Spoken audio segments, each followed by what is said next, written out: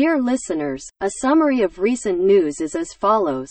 Processed foods are basically made by adding salt, oil, sugar, or other substances, such as canned food, syrup, and bread.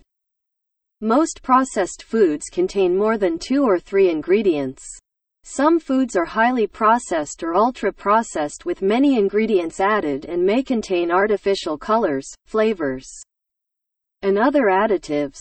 As technology has advanced, ultra-processed foods have become ubiquitous. Dietary factors play a big role in people's risk of diagnosis later in life.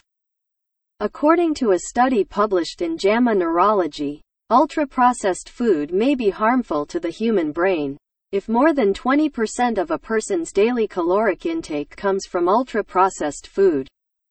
It may accelerate cognition decline in ability.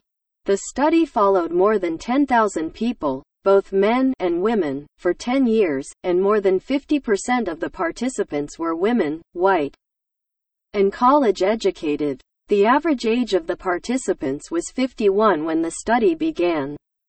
The researchers assessed the participants' cognitive performance over time using cognition-related tests.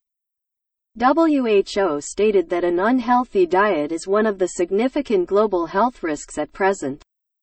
The common problem is too little fiber intake and too much protein and starch. It is recommended that everyone eat more fruits, vegetables, nuts, and beans. Dear listeners, the above is our news summary program. For more international news, please visit mercswire.com.